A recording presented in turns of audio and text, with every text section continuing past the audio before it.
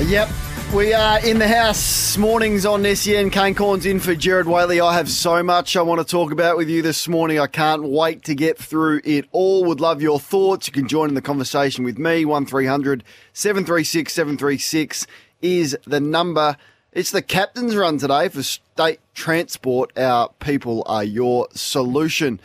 Free agency opens. In fact, it just opened 4 minutes ago, so we will keep you updated with anything that drops. Ben Mackay, probably the first deal that gets done.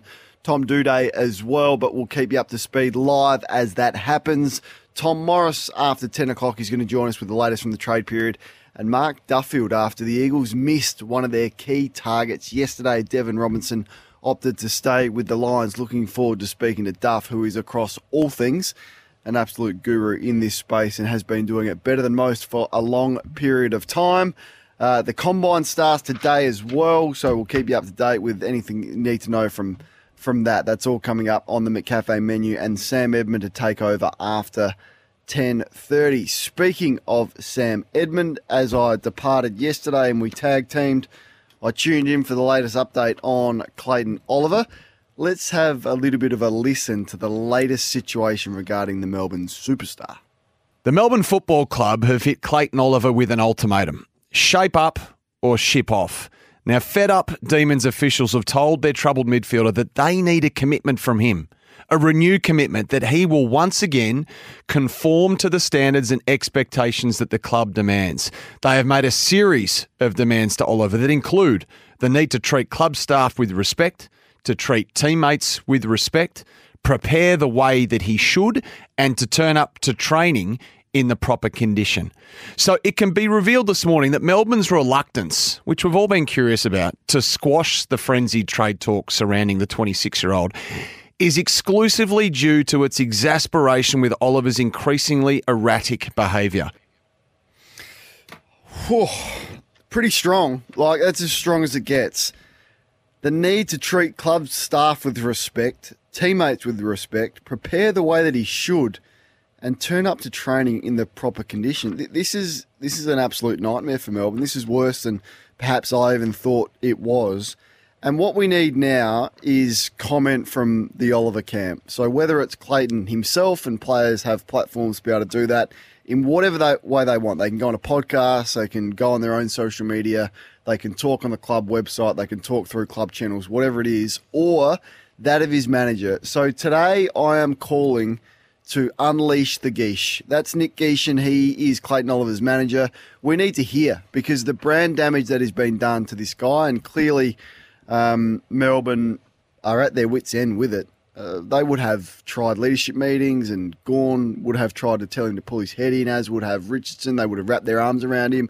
They would have done all sorts of different things, and it's got to the point where Melbourne are happy for this to play out publicly, and they are more than happy for the message to get through to Clayton that he needs to treat people with respect. Like, this is embarrassing for Clayton Oliver. So got to unleash the Geesh this morning. Nick Geesh, you're copping 3% of Clayton Oliver's wage for the next 7 years. It's a big clip.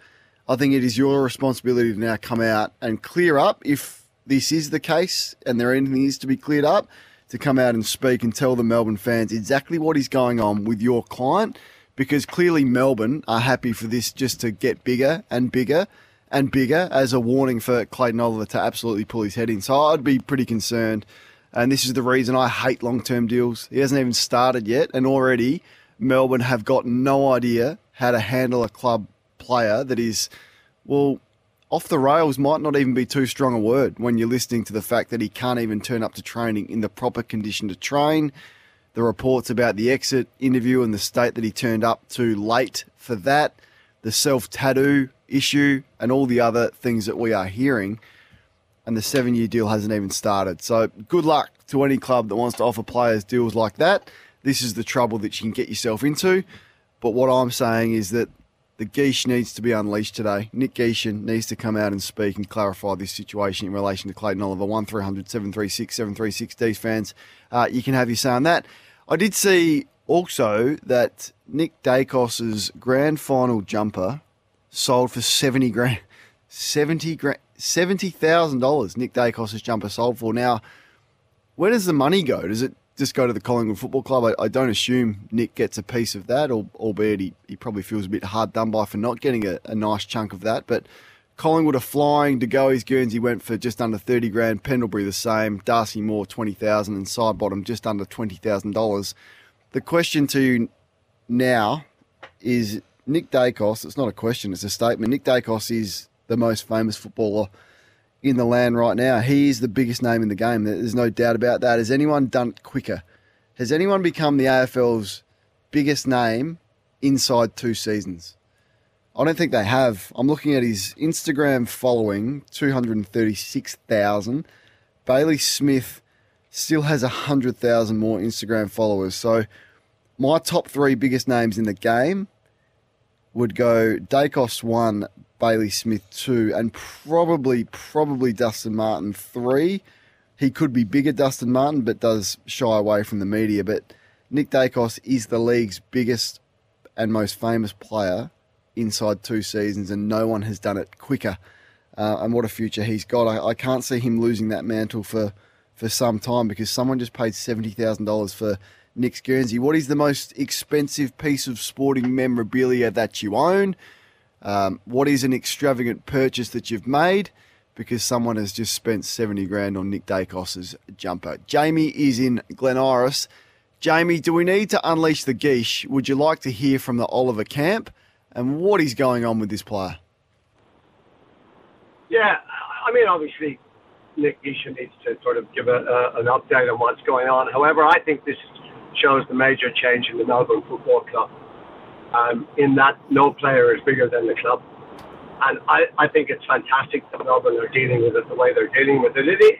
As you say, it's probably a nightmare for the clubs. However, it sets a precedent. You're professionals. You got to turn up. You got to be professional. You know, these kids are these players are role models to the kids. They've got to treat the staff with respect. And if they don't, then they need to go.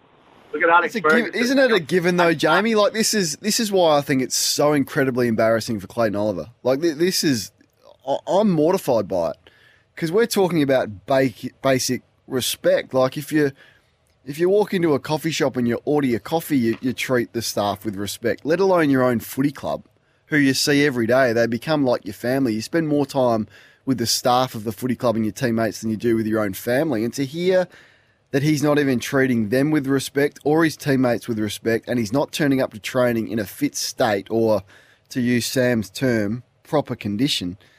I'm mortified for Clayton Oliver on this. This is all allegedly, and that's why Nick needs to come on and clear that up. But, you know, in terms of, yes, there are expectations, and we feel, you and me. However, how many times do you go into a store? You know, we've got signs up in stores, treat our staff. People don't do it. We expect that they should, but people don't. He's still young, and he's still learning. And I think the Melbourne Club, this is a real statement from the Melbourne Club in terms of the club, who they are, what they are, and what they stand for. And I think it's fantastic the way they're dealing with it. Yeah, no, I don't disagree with that. I don't. I'm not critical of the way Melbourne are handling this at all, and I know a lot of Melbourne fans are craving for Melbourne to speak on this, but I don't begrudge them for what they've done at all. But now it's in the hands of Clayton Oliver and his people and his management group, who are paid a lot of money to look after him, to come out and clear the air, because he's losing the PR battle, and he's losing the PR battle fast. And I think Melbourne fans are going to be pretty sick of him if he's taking one of the richest contracts in the history of the club and he's not even turning up to training in the proper state. So thanks for your thoughts, Jamie. I thought wise words. Mark's in Sydney. The reports yesterday that Sydney offered Aaron Norton $12 million for 10 years. Mark, what's your thoughts? Yeah, I think it's a bit BS, to be honest. Not a lot of comment comes out of the Swans camp with regarding contracts and the like, and I think, you know, players, managers are obviously it's their job to drive up the offers and drive up, and I think it was probably an initial conversation, and it comes from Norton, its manager, and a reach out from the Swans. What would it take? And 10 years was mentioned, and it goes from there. I don't think the Swans have met with Norton. They wouldn't offer a 10-year contract without meeting with him. And I think this is, you know, the other clubs are I guess leaning on the player managers telling the truth. And I think the journos do a great job. This is not on the journos reporting it. I think they get their information, they double-check it and but I think maybe some of the player managers drive this, and I think it's causing an issue. No, I think you're right, and that's where, well, right to a certain extent. And we saw Amit Baines, the CEO, get up there when he announced the deal for Aaron Norton, and he said rival clubs had offered 10 years. So how much, I mean, the managers can't bluff too often, but how much GST can they put on a story like that? And can this be a tactic to use in other negotiations? Well, hang on, such and such has offered him this, you'd want to match it. I just want to continue this theme because Adam Cooney was on Sports Day last night with Adam White, and he had this to say about the Bulldogs' tactics in matching that Sydney deal. Their hands were tied. They had to. No doubt they would have loved to offer Aaron Norton a 6-year deal on really good money, but when there's a 10-year deal on the table elsewhere and multiple clubs willing to throw out millions and millions of dollars over 8, 9, 10 years, then what are the Western Bulldogs supposed to do in that situation? They have an obligation to sign Aaron Norton because he is the focal point of that forward line for the next 9 years. Coons, this is what they should do. So your question is, what are the Western Bulldogs to do once they were informed of that information? This is what you do. You let it play out for 12 months. You offer him the deal that you think is fair and reasonable now. If he doesn't want to sign that, okay, that's okay. We've got you contracted for over 12 months. We'll let this season play out. We want you all in. We want to have a crack at winning a premiership. And then if he doesn't accept the very reasonable offer that you put on the table, so be that 5-6 years on really good money, you let him go. You get 3 first-round draft picks for him. You clear up salary cap space. You invest that money into keeping Ugle-Hagan and English and Darcy, and you replace him with a player on 1/3 of the money who can kick you 40 goals. That's what you do. And I think clubs have got to be more prepared in the current environment to let players go. We've seen Ablett leave Geelong. We've seen Franklin leave Hawthorn. We've seen Jeremy Cameron leave the Giants. We've seen, to a lesser extent, Taranto and Hopper leave. It is not the end of the world. Fremantle lost Adam Chera. Yep, they would have loved to have kept him. They replaced him with Jai Miss, who looks to be a key forward for the next 10 years. I mean, you just make it work. Clubs have to be prepared to let players go, and that's why I loved what Adelaide have done with Tom Doedee in this trade period. So thanks for your thoughts, Mark. In Sydney, he's calling BS on the 10-year offer to Aaron Norton. Kaz is in Essendon. I'm mortified by this Clayton Oliver situation and the information that continues to come out. Kaz, what's your thoughts? Yeah, look, I'm going to the best of fairest tonight, so I'm going to actually go up to Kate Rothie and Gary Pert and thank them and say what a great thing they've done for the club. They've stood up to a player who obviously, this has been going on all year, even before his hamstring thing happened, and I think that just magnified it because then he didn't have anything to do. And it's just a little bit, to me, I don't want to lose him, but as the other gentleman said, and I've always said this, the player is not bigger than the club. Tony Lockett left St Kilda. Chris Judd has left West Coast. A lot of this has happened, and we're paying him a lot of money to do his job. And if he is disrespecting the club and also his teammates and the thing, I've been a manager of kids. I would have him, I mean, you sort of sit them down, you talk to them, but you can only do so much. And he now has to make a decision what he wants to do. And also, I totally agree with you about the manager. Now, where is he in all this? Is it part of the manager's job to actually make sure the player is doing the right thing for the club? He's earning a lot of money off Clayton as well, so I'm very disappointed that we've heard nothing from his camp. Melbourne's been copping the brunt, and they've stood firm, which I'm really proud of my footy club. And you just can't have that one person in any organisation that's causing trouble. And do you think you'll be there, Kaz? I think I asked you this question either yesterday or the day before. Do you think Clayton Oliver will be there tonight? Yes, I don't know. Look, yesterday I thought he would because he is living with Max, so that's a good step in the right direction. And for Max to take him in, look, I still think he'll play for Melbourne. because there's no real deal that Melbourne could do to get what he's worth at all. There's no one out there who can pay that money. And he has to realise he wouldn't be going to a club in a premiership window. He'll be going to a club that's down below who has draft picks. That's another thing. I'm not sure. He's meant to be going in to get his knee scraped. I would love to see him there, and we can just say, and he can get up, although he's not a very good speaker, but to just get up in front of the supporters and just say, hey, look, I'm staying, I'm going to change my weight. That would be a big step in the right direction for him to take responsibility for his actions as well. Good on you. Thanks for your thoughts. Appreciate it. You've been pretty wise on this situation and all over it. The Melbourne Best and Fairest is on tonight, so you would think some more information coming out. But I'm with Kaz. Time to unleash the geese. His management. He's part of the Connor Sports Group as well, which is the most powerful and best, to be fair. Robbie D'Orazio and Paul, they do a magnificent job. Like, if you're managed by someone as a player, you would certainly could do worse than be managed by them. But I think they're letting their client down in this space with the brand damage that has been done and the information that we are receiving through, and no right of reply from that camp. Right, Ronnie, stick around. We'll get to you, James, as well. There was a really interesting story out of New York that I want to touch on as well. I just got up my game with the volcano. Wait until you see and hear this audio from one of the New York sports hosts over there. It's extraordinary. And we'll also speak a little bit about some of the best and fairest results last night. I, in particular, want to take a deep dive into the top 10 out of the Geelong Football Club and what it means for the future. You're listening to The Captain's Run. Kane Corns in the chair. Back after this. The Captain's Run with Sam Edmund.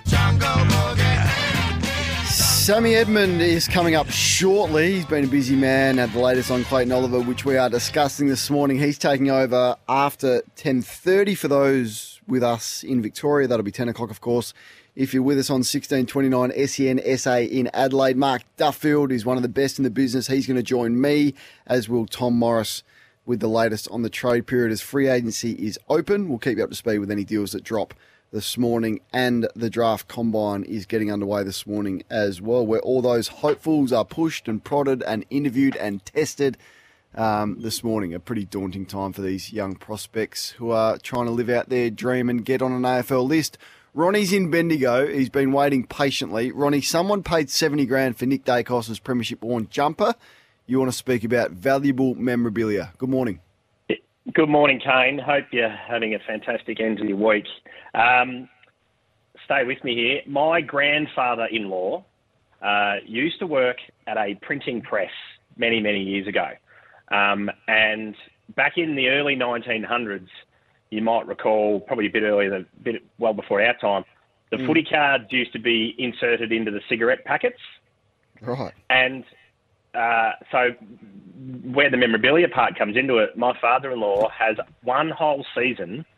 He used to work at the press where they used to make these cards. He has sheets of uncut footy cards from the 1930s.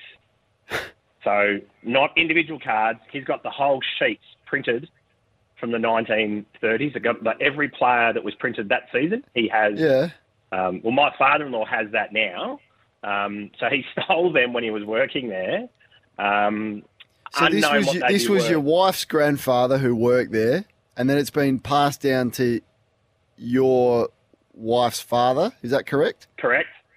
And yes. then what are they? What do we know? Have they had them valued? Do we know what they are worth? Or can you tell us any names of famous players that are on there? I'm actually seeing them this weekend, but there's players from, like I said, this is a whole team of the 1930s. If you Google it, you'll get an idea. Like, to give you an idea, one card from 1908 is worth about $50. So You can imagine a whole year of sheets uncut would have to be worth, probably not to the value of Nick's jumper, but it would be worth a significant amount of money, I would have thought. All right, Ronnie, love it. We are talking memorabilia. What's the most valuable thing you own or has been passed down or that you've made an extravagant purchase on? Wonder who it was that bought that jumper. But is Nick Dacos the most famous player in the game, and has he got there quicker than anyone else? This text from Tony. Hayden Bunton won 2 Brownlows in his first 2 years, like cricketer Don Bradman and the racehorse Farlap. Bunton was a sporting champion who made life bearable for the Australian public during the dark days of the Great Depression. A brilliant runner and ball winner, he was regarded by some historians and observers of Aussie rules as its greatest ever player. Love it, Tony. Thanks for your thoughts. So perhaps I jumped the gun on Nick Dacos getting there quicker than anyone else when you look at Hayden winning 2 Brownlows in his first 2 years. James in Ivanhoe, you want to speak about Aaron Norton, James? G'day, Kane. Mate, just a couple of things. First up, Aaron Norton must be waking up today and Burrow and Kerry pack his liner. There's only one Alan Bond, and he'll be thinking there's only one Western Bulldogs with his deal that he's got. Yep. The another thing, look, these long-year deals, these 7, 8, 9-year deals, look, they're not worth the paper they're written on, and Brodie Grundy's proven that. The clubs will shop around where it's at. Are they now being used, like when Tassie comes in 4 years' time, they've got currency in Aaron Norton because they say to Tassie, right, we'll pay half his wage, but we want your number 1 draft pick. Can they then be used for currency? Are clubs thinking outside the square? Feels that way, and some people are of that belief. They think that clubs are doing this so then they can control the player. If they don't want to trade him, they don't have to. If he wants to be traded, they can say no. But then if they do get to a situation 4 years down the track and he's had some injuries and he's not performing the way that they thought, they can then trade him out. I think that's risky, to be honest with you. I think, as we've seen, you do lose the value of the player if you start shopping him around when he's contracted, and the prospect that you have to pay for him to play for another club is ridiculous to me. In a competition that is so even, that's why it's remarkable with what Collingwood have done. They've effectively given up a reasonable player's wage by paying Brodie Grundy and still won the premiership. But not many clubs are going to be able to do that. So I just think it's ridiculous, and I think the quicker clubs realise that they can afford to lose these players and replace them, the better, and the better off they'll be for that. Let's quickly get to Tony. Tony, you want to speak about memorabilia? What do you got? Okay, I've got no idea how much it's worth, but I've got Stephen Kernahan's signed jumper that he wore in the 95 Premiership Carlton. How'd you get that? I bought it. He was a guest speaker at a Bonnie Babes Foundation back in 96, and he brought it in with him, and they auctioned it off. What'd you pay? Oh, look, you're testing my memory, but I think it was around 300. Is that all? It's worth a lot more than 300, Tony. That's a pretty good investment, I reckon. Where does it sit in your house? Well, my family, they got it framed as a Christmas present. So it's what they did, because he signed the number 4. So the bloke took the 4, sticks it onto the front of the jumper, and it's now in a frame. Love it. All right, $300. Pretty good investment. He's one of my favourites. That's a Guernsey I would love to have. Thanks, Tony. And Michael's got one for us. What's yours, Michael? Hey, Kane, how are you? Good. I've actually got 2. I've just remembered another one. But I got the footy record from Plugger's 1300th goal and a photo. Mm-hmm. And they're both signed by him, a family member, very a legend of the South Melbourne Footy Club, so he got them signed by him. So that's pretty good. And then I went to the 2001 Cox Plate with a mate of mine, a horse trainer, and he knew Fred Kersley, so he got us up in the committee room after Northerly won the Cox Plate, and I got my committee pass, and Fred Kersley signed that. So they were 2 good things I've got. Keep a hold of those, mate. Love you sharing that with us. What's your favourite piece of memorabilia that you own? On the back of Nick Dacos' jumper, going for $70,000, like $40,000 more than the next best, and that was Jordan Ngoe and then Scott Penderbury. Remarkable what this young man is doing to people. They're losing their minds over it. Time for the news headlines coming up on the McCafe menu. Mark Duffield, and I want to speak about this amazing story out of New York. We'll do that next. Coming up shortly, Mark Duffield and Tom Morris before Sam Edmund takes over with the remainder of the show. I got sent this last night. So the New York Giants in the NFL, they're not having a good time of it, and it's not a great place to be at the Giants if you are not performing well. So the first 4 games of the NFL season, they are 1-3. It's been an absolute disaster for them. They made the playoffs last year, and things haven't gone well. Their defense has been ordinary, and their ability to protect the quarterback, Daniel Jones, that is, has been non-existent, and the players are frustrated. So one of their players is Evan Neal. He referred to the crowd as sheep, And one of the New York sports hosts over there by the name of Don LaGreca responded to Evan Neal, a Giants player, calling the crowd sheep. Have a listen. Right tackle Evan Neal looked up towards the stands, raised his arms, and gestured sarcastically. He said he did not flip off fans, but he did yell a clear message to them. They are booing us, so I said, boo louder, Neal told NJ Advance Media on Wednesday. Why would a lion concern himself with the opinion of a sheep, he added. The person that's commenting on my performance, what does he do? Flip hot dogs and hamburgers somewhere? Are you kidding me? I'd cut his ass. I would. How dare you? These people pay your salary. They pay an obnoxious amount of money to park, an obnoxious amount of money for PSLs to sit there and watch this pap, and you call them hamburger flippers? What, you're so much better? I'd rather have a guy that's flipping hamburgers block than your piece of garbage ass. Who the hell are you to talk to fans like that? You piece of garbage. I hate when players do that. You're not above us. What, because you happen to play a sport? You're better than me. You're better than the people that pay your salary. These Giant fans were here before you, and they'll be here after your sorry ass is cut. What a piece of human trash. And I don't want to hear some apology. I don't want to hear, oh, I was taken out of context. I didn't mean, I don't want to hear, done. I would cut his fat ass. If you see him in the mall of Willowbrook, boo his ass. If you see him on the DMV, boo him. Don't stop booing him. If he goes to the Pro Bowl, boo him. If he wins a Super Bowl, boo his sorry ass. Screw that guy. We're not nobody. Flipping, how do you condescend to people that pay to watch you play? Poorly, I might add. It's one of the great sprays I've ever heard, and the pressure is on. I got to turn things up a notch. Like there's no way we are going hard enough in Australian media. That's what they are serving up there in New York. That's one of the great sprays that I have ever heard. He wants him sacked. He called him a piece of garbage. He called him overweight. So that's Don LaGreca. Congratulations, Don. In terms of a volcano, that's about as vicious as it gets. And on the back of that, I think we've just got to raise the bar and just turn it up a notch. I feel like I probably could have gone harder on the Western Bulldogs yesterday with that stupid 9-year contract that they've offered Aaron Norton, and probably just could have turned it up a notch and just raised the Bunsen burner on Nick Geeshan, Clayton Oliver's manager, and Clayton Oliver himself this morning. We're going to speak to Mark Duffield. There is a big story out of the Eagles when they missed a player that they clearly thought they were going to get, Devon Robinson. What's happening with pick 1?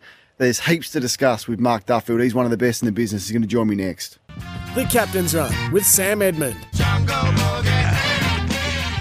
Flying through this morning. Strong response to my man Don LaGreca with the big spray. The New York sports host just went to town on one of the players at the Giants, Evan Neal, and I've just decided that we're going to turn it up just a fraction to try and compete with that. We are not going hard enough. Joining me now is a man who has had a big year, part of the SEN crew now, of course, been doing it for a long time, and has his finger on the pulse with all things across the board, but particularly out west. His name is Mark Duffield. Hey, mate, how disappointed would the Eagles have been on Devon Robinson saying, you know what, I'm going to stay with a club where I might not even be guaranteed a position for a lesser contract because of the culture and our ability to win a premiership versus going to the Eagles starting round 1 in the centre bounce for a more lucrative contract and to go home to his home state? It's a big blow.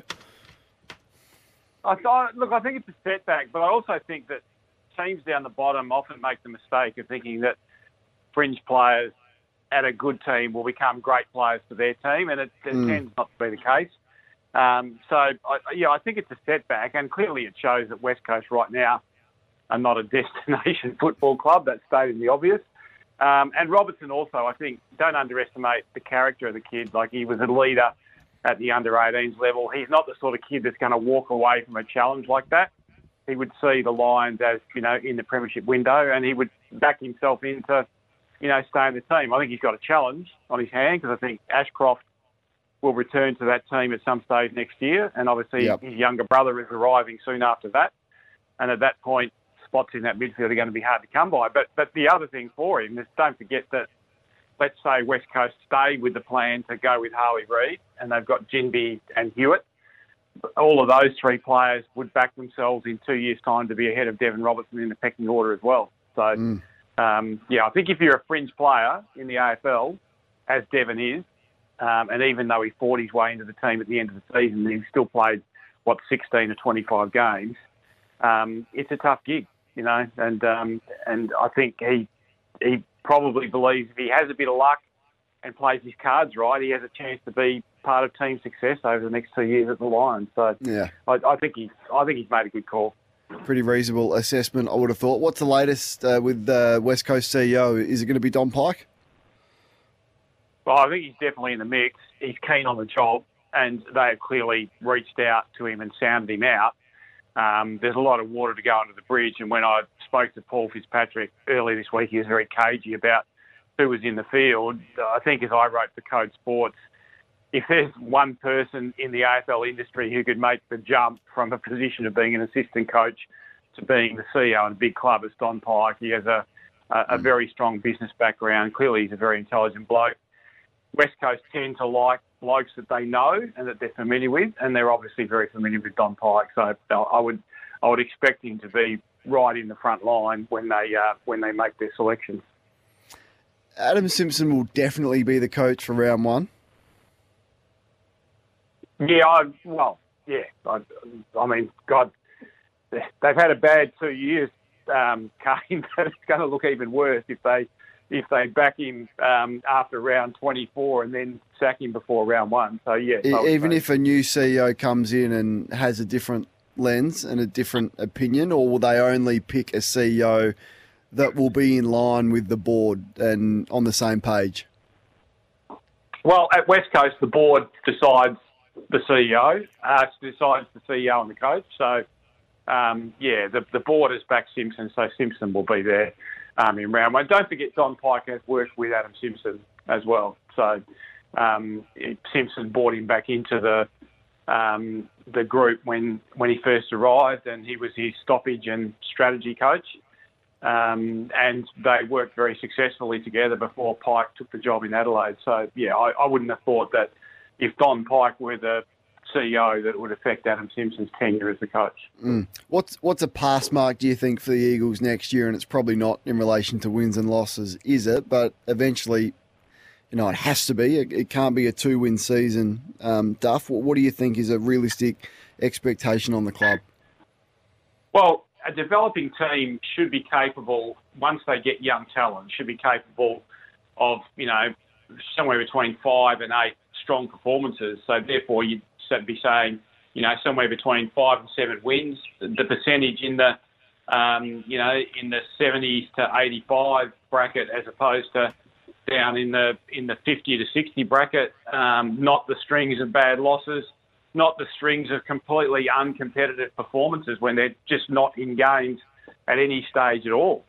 So it's almost like you'd measure them almost quarter by quarter more than, wins and losses over the season. But I think they should be capable of winning, 6 games, and they should be capable of far fewer blowout losses and more strong competitive quarters of footy within games.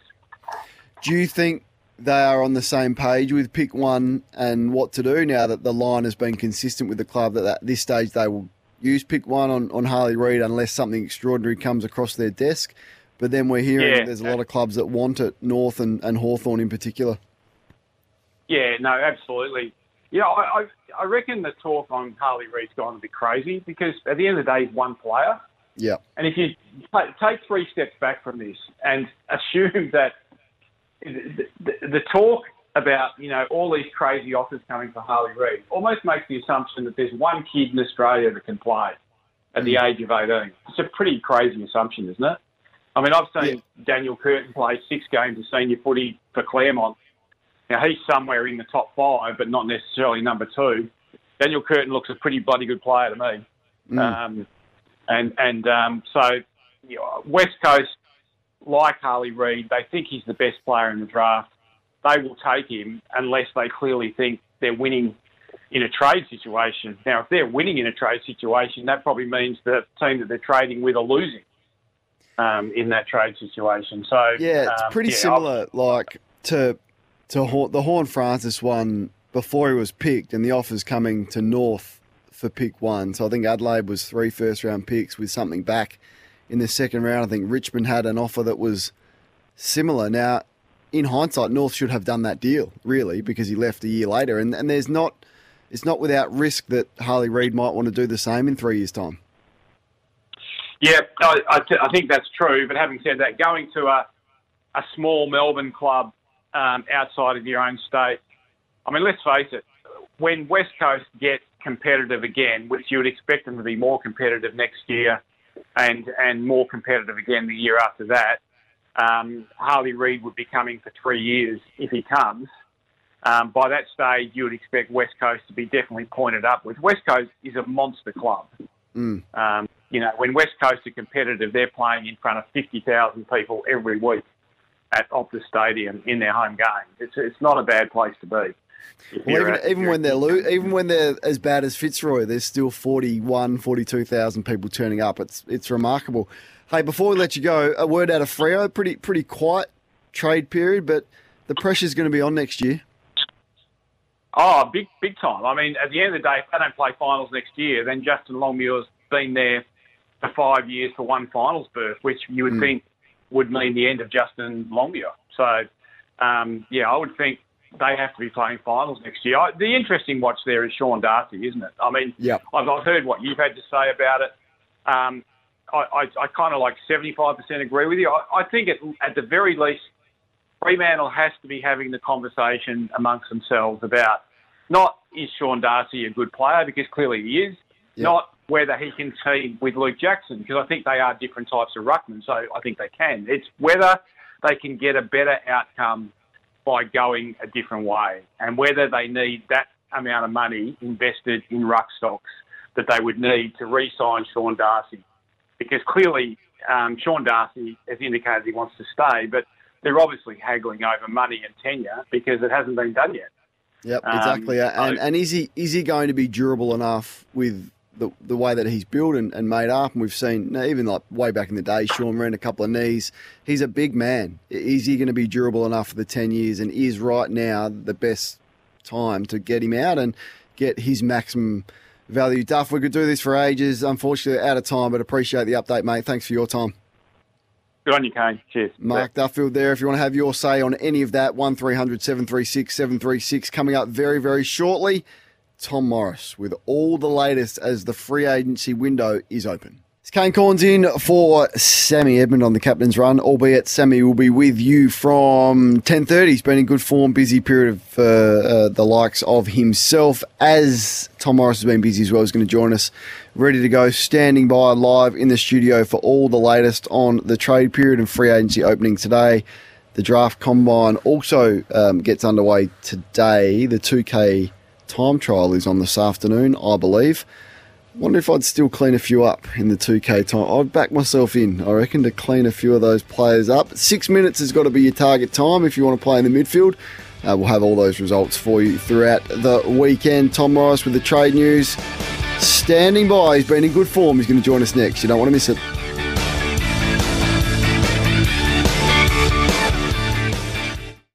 The Captain's Run with Sam Edmund. Kane Corns sharing duties with Sammy Edmund for this week, certainly, and the next week and a bit. And if you're just joining us, welcome. You missed our chat with Mark Duffield, who was excellent. We also had a chat about Clayton Oliver and went in all sorts of different directions in the first hour. For anything that you've missed, you can catch up on that on the podcast. As you heard on breakfast this morning, Mike Cruiser's Friday FOMO offer is going to be announced today, so stick around to hear that later in the show. Speaking of breakfast, he was on fire with Derm this morning, and my next guest has hung around the studios doing a lot of work. His name is Tom Morris. Tom, thanks for stopping by again. Thank you, Kane. There's a bit going on, and the free agency window opens today, which is probably what most footy fans, especially Essendon fans, are most interested in. Yep, we'll get to that in a moment. It's our trade update for Tyre Power. Great Race Sale is now on. Off the top of the program, I said it's time to unleash the Geesh. Nick Geeshin is Clayton Oliver's manager. Why hasn't he spoken? And do Clayton Oliver and his camp need to clarify why the club are asking him to treat staff and teammates with respect prepare the way that he should, and to turn up to training in proper condition. I think this is mortifying for Clayton, and I think that his management need to clear up whether, firstly, that's accurate, and protect his brand a little bit, because his brand has been absolutely butchered in the last week. Kane, that is a really good point. It's hard to argue with the fact that Nick Geeshan... okay, so this is what I think of the situation as it stands at the moment. The ball is in Clayton Oliver's court. It's up to him how he wants to respond to these suggestions from Melbourne Football Club. I think what's most important is that Melbourne Football Club say something more than Nick Geeshan.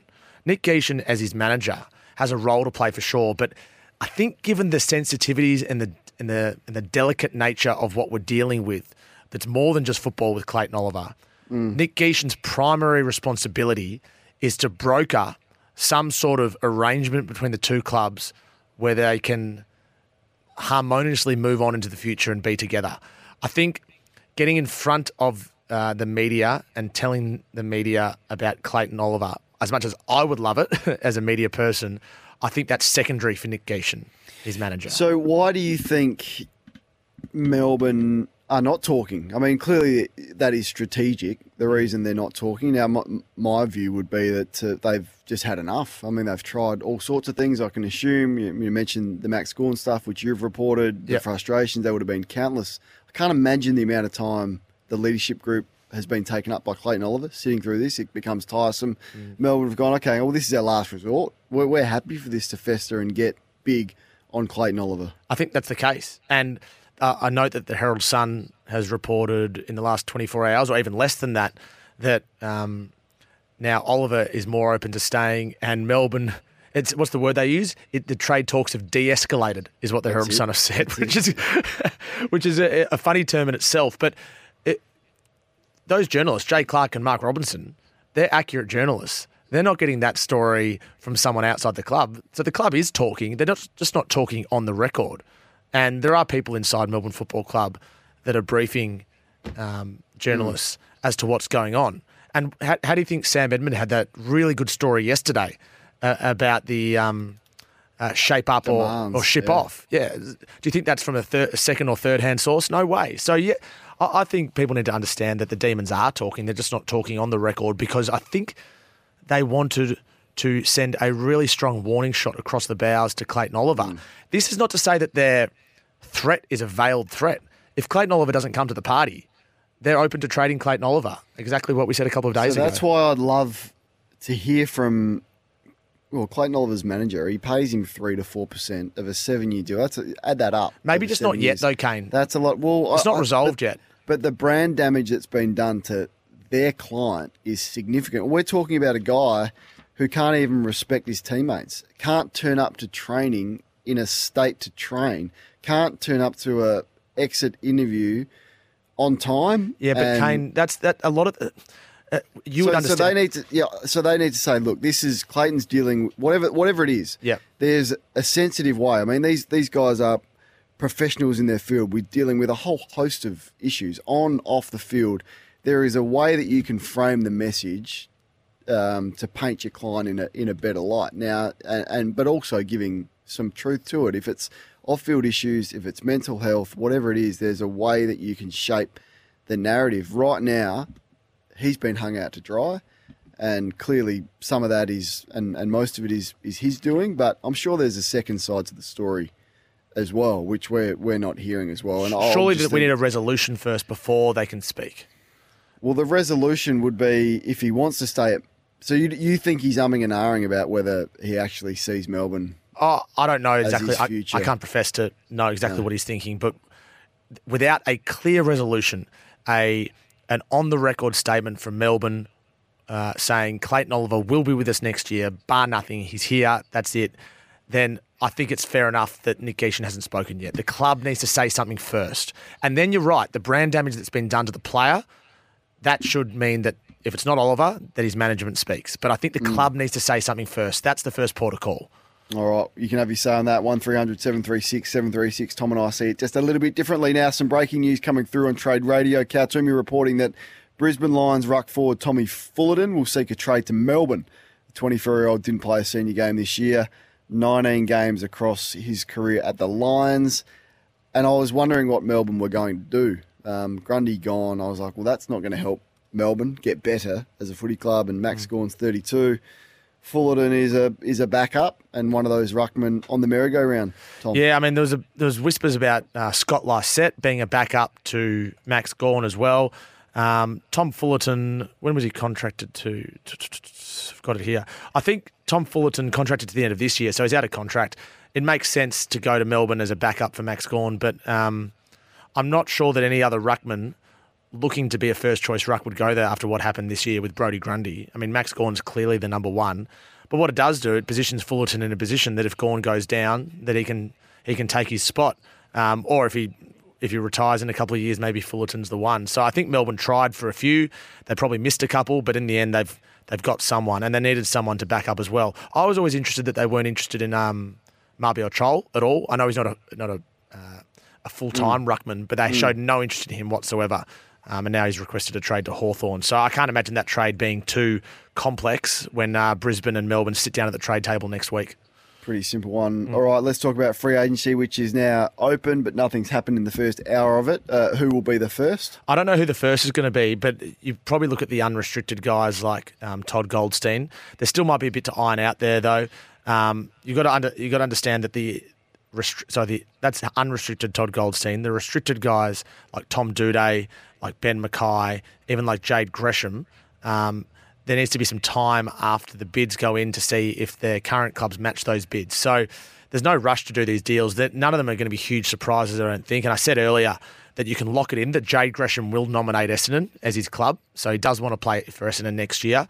All that's remaining is what his deal looks like and then what sort of compensation that gets back. And we had an AFL briefing, Kane, yesterday at AFL House regarding the free agency formula, and they're happy for us to talk about it. And I learned a lot about what goes into the free agency formula, and it was extremely interesting. And one of the things what was your biggest takeout?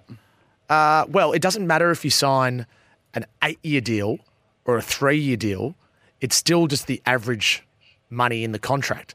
So if you sign 8 years and it's $8 million in total, or 3 years and $3 million in total, it's the same compensation. It doesn't take into account the length of the contract, which is interesting.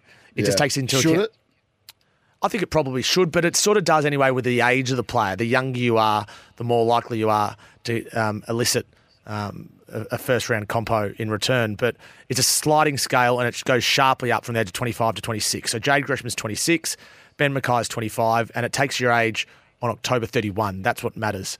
And I think the reality for Essendon is they need to work out what they need to pay Gresham in order for St Kilda to get the compensation they want, so that potentially the Dylan Shield trade can be more amicable down the track in trade week next week. So there's still a bit to work through there, but Gresham will choose Essendon as his preferred destination.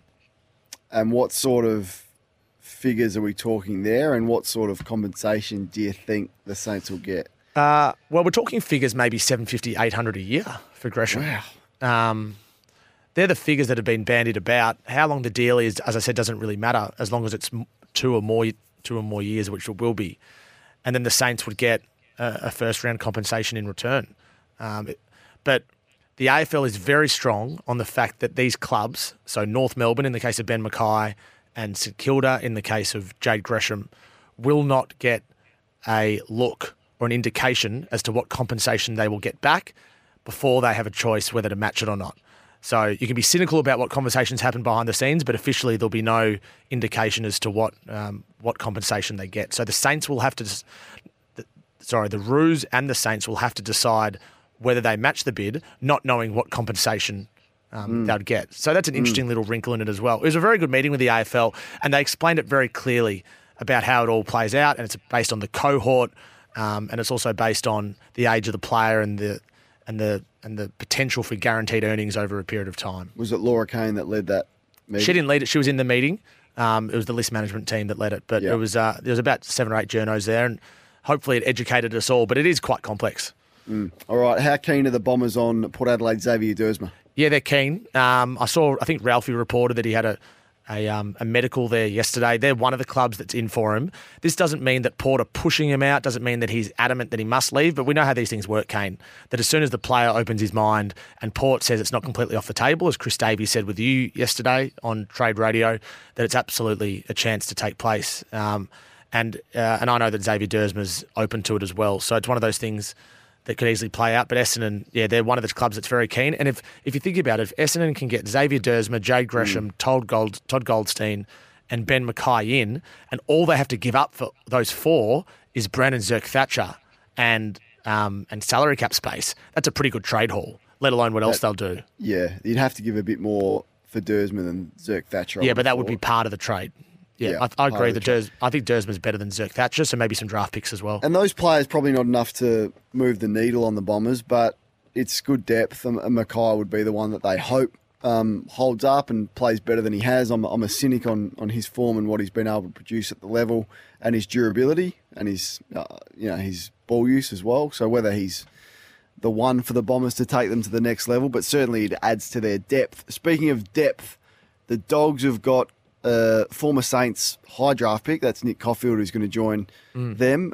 What role do you think the Dogs have got him penciled in for? Is he the nice size, medium intercepting defender who's got some attributes that they like? Yeah, I'm not sure exactly what role they've got him penciled in for, but I do know that they've been keen on him for quite some time. And St Kilda, I think, offered a 1-year deal. It wasn't much, so he was keen to stay at the Saints, and there was a role for him to stay at the Saints. But I think when the Dogs are offering a multi-year deal, it makes sense that he looks to go there, and I don't think that trade's going to be too complex either. I'd be surprised if it was any more than a late second, early third, to use a cliche, but certainly maybe a future third. I don't think that's going to be a complex trade at all when Sam Power and Stephen Silvani sit down and nut that one out. The other one at St Kilda is Hunter Clark, who now looks like he's going to stay at the Saints, albeit on significantly reduced money. 2 more years would take him to free agency, so it won't be any more than 2 years. It might even be 1 year. There was some interest from North Melbourne last year, you'd remember. I think Sam Edmund might have reported that it was just about done to North Melbourne, then it fell over at the last moment, but it looks like Hunter Clark will stay. And the other one at St Kilda, Kane, that's interesting is Paddy Dow. And we reported on this yesterday.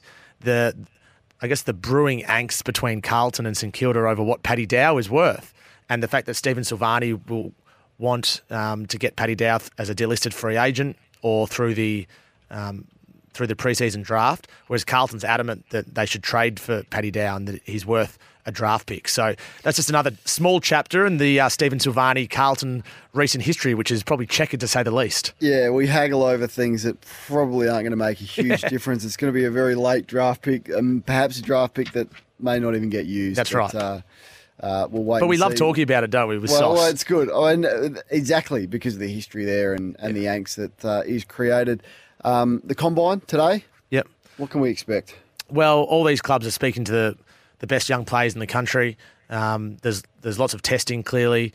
I'm talking to a couple of clubs that are a little bit frustrated that on the first day of the free agency period, there's also the draft combine. They wish the draft combine was yesterday or the day before, because some of these clubs are really keen to get into the free agency market, and they're being, I think distracted is probably harsh given that's the future of their club, but they'd prefer to be focused on the free agency market today and the combine on another day. And these list managers and national recruiting managers have to do both. But I'll be interested to see some of the testing at the end of the day. I think it finishes late tonight, so it's a very long day. But what it does give the chance for these clubs to do, Kane, is to see each other face-to-face as well in the hallways at Marvel Stadium and maybe have some informal meetings as well, which is pretty important. But it actually might hold up some of this free agency work today. Normally the free agency pool starts to get whittled down on this day, but now the combine is here, it might have to wait till Monday. Love your work, Tommy. It's going to be a busy day. You'll be all over it. Thanks for stopping by. Thanks, Kane. Chat to you soon. That's Tom Morris there with the update for Tyre Power. Get the equivalent of 25% off selected Kumho tyres during the Great Race Sale at Tyre Power. And the weather today, possible light shower, top of 15. That's for City Power, supplying power to homes in the CBD and inner suburbs. Back with more on the Captain's Run after this short break. The Captain's Run with Sam Edmund. You've just been such a fantastic leader of our footy club. The individual performances that you've delivered again this year are something that make us all so proud. But can I just take 1 minute to explain how important Tom is behind the scenes at our footy club? I think you saw it conveyed a little bit in the community award that Tom won, and he does remind me in some ways of the leadership that people like Tom Harley and Joel Selwood provided over the years. He's so much more than what he does on the field. He's so much more than what he does even on the training track. He is becoming and has become someone that the whole Geelong community can be proud of. So, Stewie, congratulations on this one, but even more than that, congratulations for everything you've become. That was Chris Scott speaking and recognising the now two-time Best and Fairest winner, Tom Stewart, four-time All-Australian. Is he 4 or 5 now? Well, it's amazing. He's gone straight to the Australian Football Hall of Fame, is Tom Stewart. But that was the good news out of it. What I wanted to discuss, and I had a similar thought on Richmond's Best and Fairest the other day, is that the top 10 is old. And we would expect it to be the case because of Geelong's success and the way they've gone about building their list. But there is a warning, and I guess the warning's been there for a long time. So Stewart won it, he's 30. Atkins was second, he's 28. Brian Myers was third, he's 24. And Zach Guthrie was fourth, he's 25. But then it goes Jeremy Cameron fifth, he's 30. Blixarves is 32. Blake Close, 25. Dangerfield, 33. Hawkins, 35. And Isaac Smith with 10th, and he's now old and retired, with all due respect. So who of the young group of Geelong players are going to come through? I really like Bruin. I like Ollie Henry. Not sure about Bowes and whether he's a 200-game player or not. So we'll wait and see about where the next crop of Geelong players are coming from. You compare that to Sydney, and I look at their Best and Fairest. This is why I think Sydney is in an excellent position. Of course, didn't work out the way that they would have liked this year, but Goulden won it. He's 21. Blakey was second, early 20s, Rowbottom third. So the top three of Sydney's Best and Fairest, all early 20s with 10 years left in them. Parker was fourth, so he doesn't have a lot of footy left in him. But then Warner, early 20s, was fifth. Ollie Florent was sixth, early 20s. So the 5 out of the top 6 of Sydney's Best and Fairest are early 20s with at least 10 years left in them. Compare that to Richmond and Geelong and the way that their top 10 of the Best and Fairest reads, and you'd much rather be Sydney than you'd want to be Geelong and Richmond, albeit they've had their success, but how they go about navigating a really challenging period after you haven't had access to the top end of the draft, or in Richmond's case, you've traded away all your picks, is going to be a real challenge for them. But Tom Stewart, what a player, going straight to the Australian Football Hall of Fame. If you want to have your say on that, 1300 736 736. This text coming through, Dersma played Sample this season. How could you say he's worth more than Zerk Thatcher? If Zerk Thatcher plays as a third tall rather than a key, he will be All-Australian. I've heard it all. I've heard if Zerk Thatcher becomes an All-Australian next year, I don't know. I'll run around. I don't know what I'll do. I'll do something. You can send your suggestions through of what I should do if Zerk Thatcher becomes an All-Australian. He's going to be playing Sample next year if all goes to plan. I doubt whether he's going to be first up choice for Port Adelaide's first 6 defenders, let alone being an All-Australian. And Dersma played Sample because he's coming back from a serious injury. He's a pick 18 from 3 or 4 years ago, burst onto the scene. Yep, he's got some flaws in his game. His ball use at times lets him down, but he's certainly not worth what he was drafted at, Xavier Dersma, but he's worth a lot more than Zerk Thatcher, who had more goals kicked on him than any other player in the league this year. I don't know why Port Adelaide are going after him, to be fair. Andrew's in Mill Park. You want to speak about Richmond's BNF, Andrew? Kane, yes. Not sure if you're due for a holiday, mate, because it's been a long year for you. But I was just driving and I had to pull over because I just nearly had a car accident after you criticising Richmond's top 5 compared to Geelong's age list. So, first of all, I just wanted to see how you are and if you are due for a holiday, because if you've had a look, Richmond's top 5, Torino's 25. Martin's obviously 31, which is a little bit old, but it's still 32, Martin. I reckon. I think he's 32, you're fine, by round 1 next year. Yeah, well, 32 next year, but at the moment he's 31. You've got Dan Rioli, who's 26. You've got Lawson, who's pushing 30, which, yes, I understand with that regard. But then you've got Shai Bolton, who's 24. So comparing to Geelong's list, I'm not sure what's they're comparing. And then you've got after the 5, you've got Noah Bolton, Lee Baker, who are in their mid-20s. So I do agree with your extent, though, that we are getting to the older age of our list.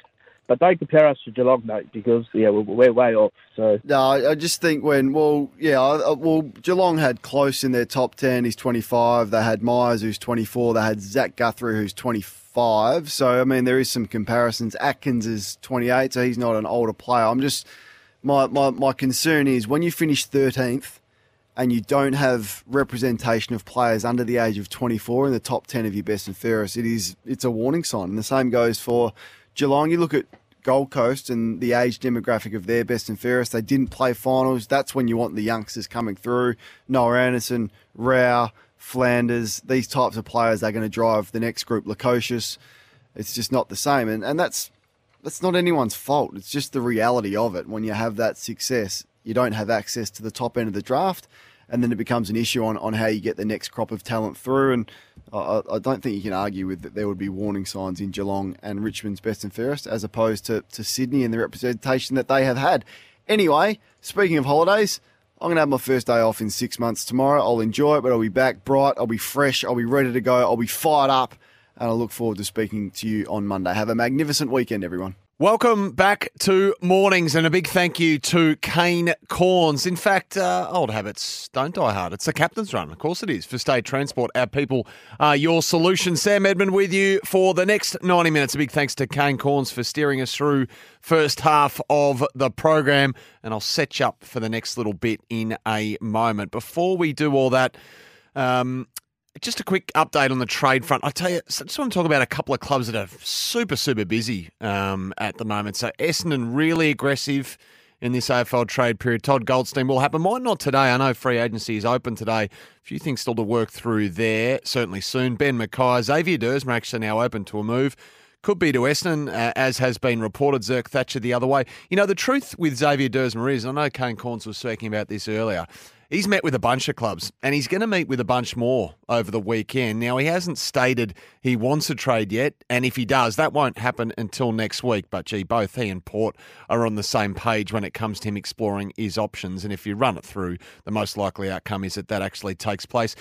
In truth, this has been coming for a while. There have been rumblings in the past couple of years as injury and form have kept Xavier Dersma out of the senior side at Port Adelaide for periods of seasons. Now, he's been unhappy with that in those recent seasons, but up until now, not to the point where it would compel him to seek a trade to another club. So this one is absolutely alive. Pick 18, 2018 draft, burst onto the scene in year one, but hasn't been able to go on with it thus far. So that one will unfold over the weekend when he gets in front of some more clubs and gets face-to-face with a few potential new landing spots. I think we can just about put a big texter through Clayton Oliver's name now. I know he's had a lot of talk over the last 3 or 4 days, but his club Melbourne have got a commitment from the Brisbane Lions defender Tom Fullerton today, who wants to join them. Shane McAdam does as well. And St Kilda and Carlton are going to be really fascinating from here in their dealings over Paddy Dow, what that looks like. The Saints, as well as Essendon, among the busier clubs in the league. Gresham, what are they expecting or wanting from Essendon?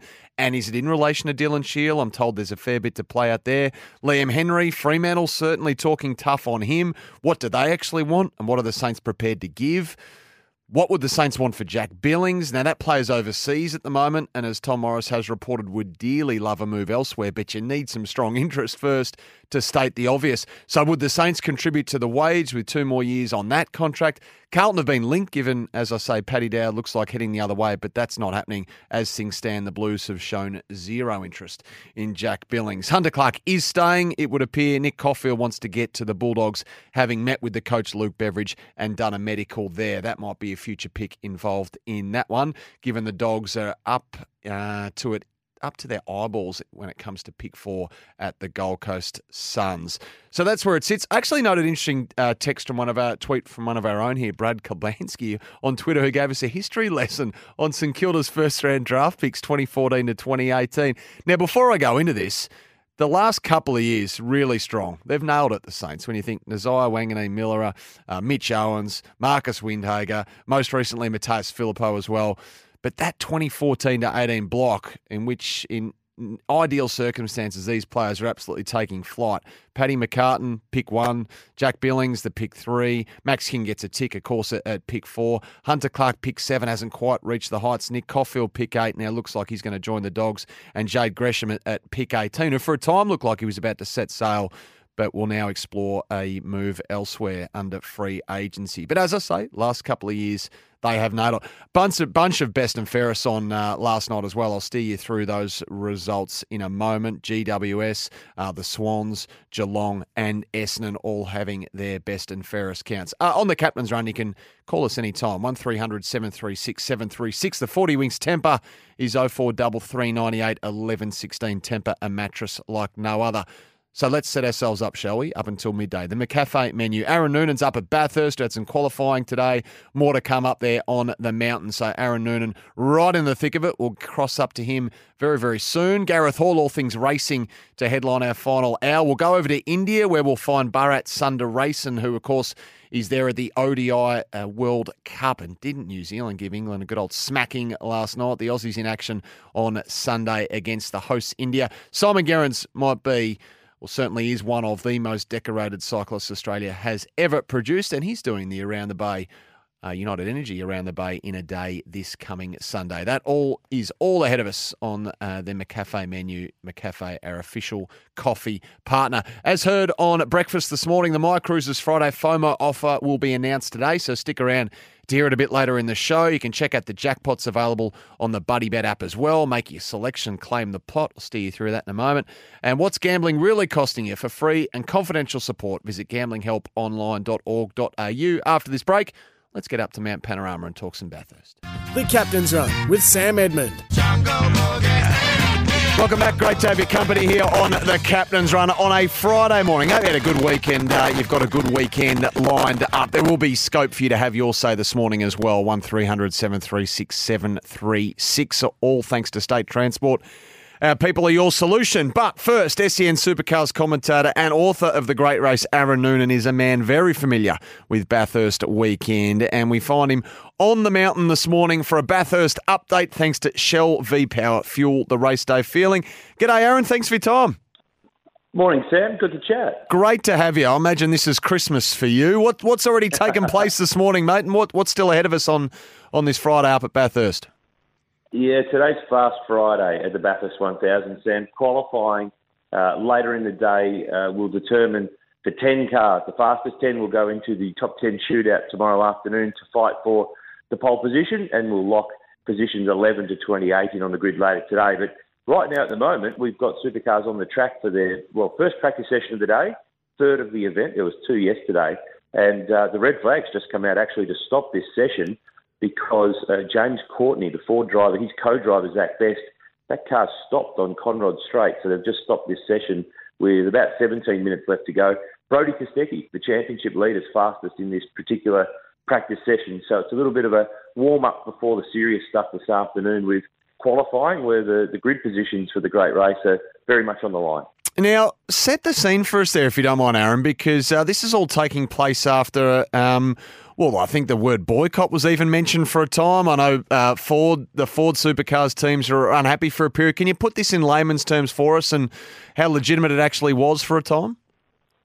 The boycott thing was being jazzed up by a few other media outlets in the last couple of days. So there was no chance that Ford and its teams would not take part in the race meeting. But in very simple terms, Sam, supercars, there's two types of cars, the Chevrolet Camaro and the Ford Mustang. And the aim of the game is to have them equal. So it really is down to the drivers and the teams that have the cars to, put the job on and get it done and win races. So this year the Chevrolets have won all but 2 races of the championship. The Ford teams wanted a change to the aerodynamics that they feel would modify their cars to be able to fight for the win. They feel they don't have fast enough cars, even if they do a very good job, to be able to win the race. They'd made some different parts for their cars. They brought them here to Bathurst, but they needed the approval to be able to put them on the cars. So in really simple terms, they wanted to put the parts on the cars. There needed to be a consensus among all the teams that would be agreed to. It wasn't. And there's also a parity system that, without boring the listeners, but there's basically calculations from previous races on lap times. The trigger to look into any changes hadn't been triggered in the previous couple of race events. So the Chevrolet team said, well, no trigger, no change, because rules are rules. Ford team said, hey, but hang on, we all agree that we need a hand here and we want the best for the sport, but it's just ended up with no change driving into the weekend. Yeah. Plenty of division, plenty of turmoil between teams and manufacturers. Ford are really unhappy. They are very unhappy with how they've been treated heading into this marquee blue ribbon race of supercars racing. But Bathurst, Sam, is a unique race. Weird stuff happens. Echidnas run on the track. Kangaroos bounce across the road. They're not out of it, but they might need a little bit of luck come Sunday afternoon. Their big issue is being able to look after their tyres for long enough to be in the fight with the Chevrolets. Yep, and it's an easy thing to say on this side of the fence, but love a bit of spice going into it. Of course, it all sparks the interest. So you don't have to be a petrol head, though, do you, Aaron, to appreciate or understand the annual pilgrimage to the mountain? What's it been like? Can you just step away from the track for a moment? What's the appetite for it up there at the moment? Yeah, it's solid as ever. It's traditional, it's tribal. It's the 60th anniversary of the race here at Bathurst this year. So I think that's brought a lot of people. And we've kind of had 3 years of COVID affection or weather affection. Last year it was raining. It was wet all week. The place was pretty much a mud pit outside of the track. 2021, the race got pushed back to December. COVID was still lurking. And of course, there was no one here, pretty much no one here in 2020. So this is probably the first booming proper Bathurst in 4 years. And I mean, you just have to drive down into Bathurst. It's a quick couple of minute drive from the track down into the town. And there's all the shop fronts are all decorated with racing stuff. There's people here, there and everywhere. It's definitely, I know that some people say it's not like it was in the olden days with Peter Brock and Alan Moffat and Dick Johnson and those guys. Everything evolves, everything changes. But I tell you what, they sold out camping within hours when it went on sale a couple of months ago. They're hardy here at Bathurst. They love their camping. They love being here for the race. Doesn't matter what the cars are on the track. They're here for this 1,000k race year in, year out. Indeed. We're here with SEN Bathurst Motorsport Supercars commentator Aaron Noonan. So, Aaron, let's cut to the chase. Who gets it done on race day? Give us your forecast. And he's Shane Van Gisbergen, and it's very rare that we call him the wild card, but the NASCAR move looms, of course. Where does he sit in your calculations? Oh, he's definitely in the game, no doubt about it. Yes, he's got 3 events left in his supercars time before he goes to NASCAR in the US next year. He's kind of been off the radar a little bit, and it's a bit strange to say that. Yeah. He's the defending Bathurst winner, defending supercars champion, and if you look at the points, he's second.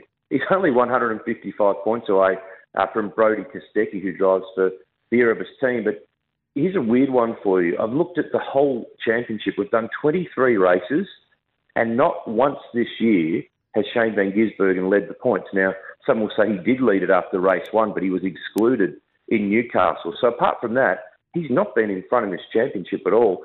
He's looked pretty disinterested in it all. I think he's got one eye on America next year, but he's in the game here this weekend for sure. Those Red Bull cars are very quick, and it's the 2 Coke cars, the Erebus Camaros of Brody Kostecki and Will Brown. They're the 4 cars fighting for the championship. Unsurprisingly, they're the 4 cars that have been showing plenty of pace so far this weekend. But we've got a real wild card in the mix. There's 3 wild card cars that don't run in the championship normally, and Dick Johnson's team have actually got a 3rd car here this weekend, and it's a young 18-year-old from Mount Gambier, Kai Allen. You're going to hear a lot of him in the next few years. He's driving with Simona Di Silvestro, and yesterday he ended up the front in among the regular Dick Johnson drivers, Will Davison and Anton De Pasquale. So there's always some extra storylines here at this race, but it's going to be hard to beat those 4 fast Camaros that have been fast all year. And just having a quick look, Aaron, looks like the weather's going to be magnificent. So nice conditions ahead. Yeah, clear, dry. Yep. That's the magic word, the D word. A little bit of cloud around today, blue skies.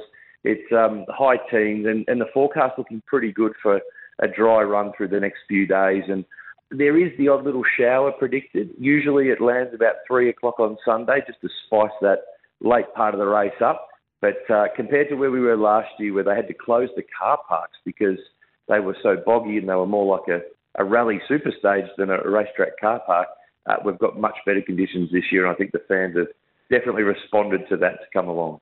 Aaron, magnificent. Thanks for taking a few minutes out of a busy day for you to join us here on the Captain's Run. Enjoy the weekend, I'm sure you will, and look forward to race day. Thanks, Sam. Very much so. Good stuff. There he is, SEN Supercars commentator Aaron Noonan up there at Bathurst, qualifying later on today. He joined us thanks to Shell V-Power, fueling the racing feeling with Shell. Now, 11.05, Gareth Hall's going to join us. Bharat Sundar racing over there in India as well, and Simon Gerrans will join us, decorated Aussie cyclist ahead of the United Energy around the Bay this Sunday. A break. We'll be back after this. The Captain's Run with Sam Edmund. And it is great to have your company on the Captain's Run. We got an hour of power left in us here, all thanks to State Transport. Our people are your solution. It's time to talk a little bit of racing, and there is plenty happening on this side of things as well. We are in good hands too this morning. Gareth Hall is with us. G'day, Gaz. Hello to you, Sammy. Geez, it's great to be on your show. It's a great time of year for us racing fans. Turnbull Stakes Day tomorrow. There's a handy enough meeting in Sydney, the Hill Stakes at Rose Hill.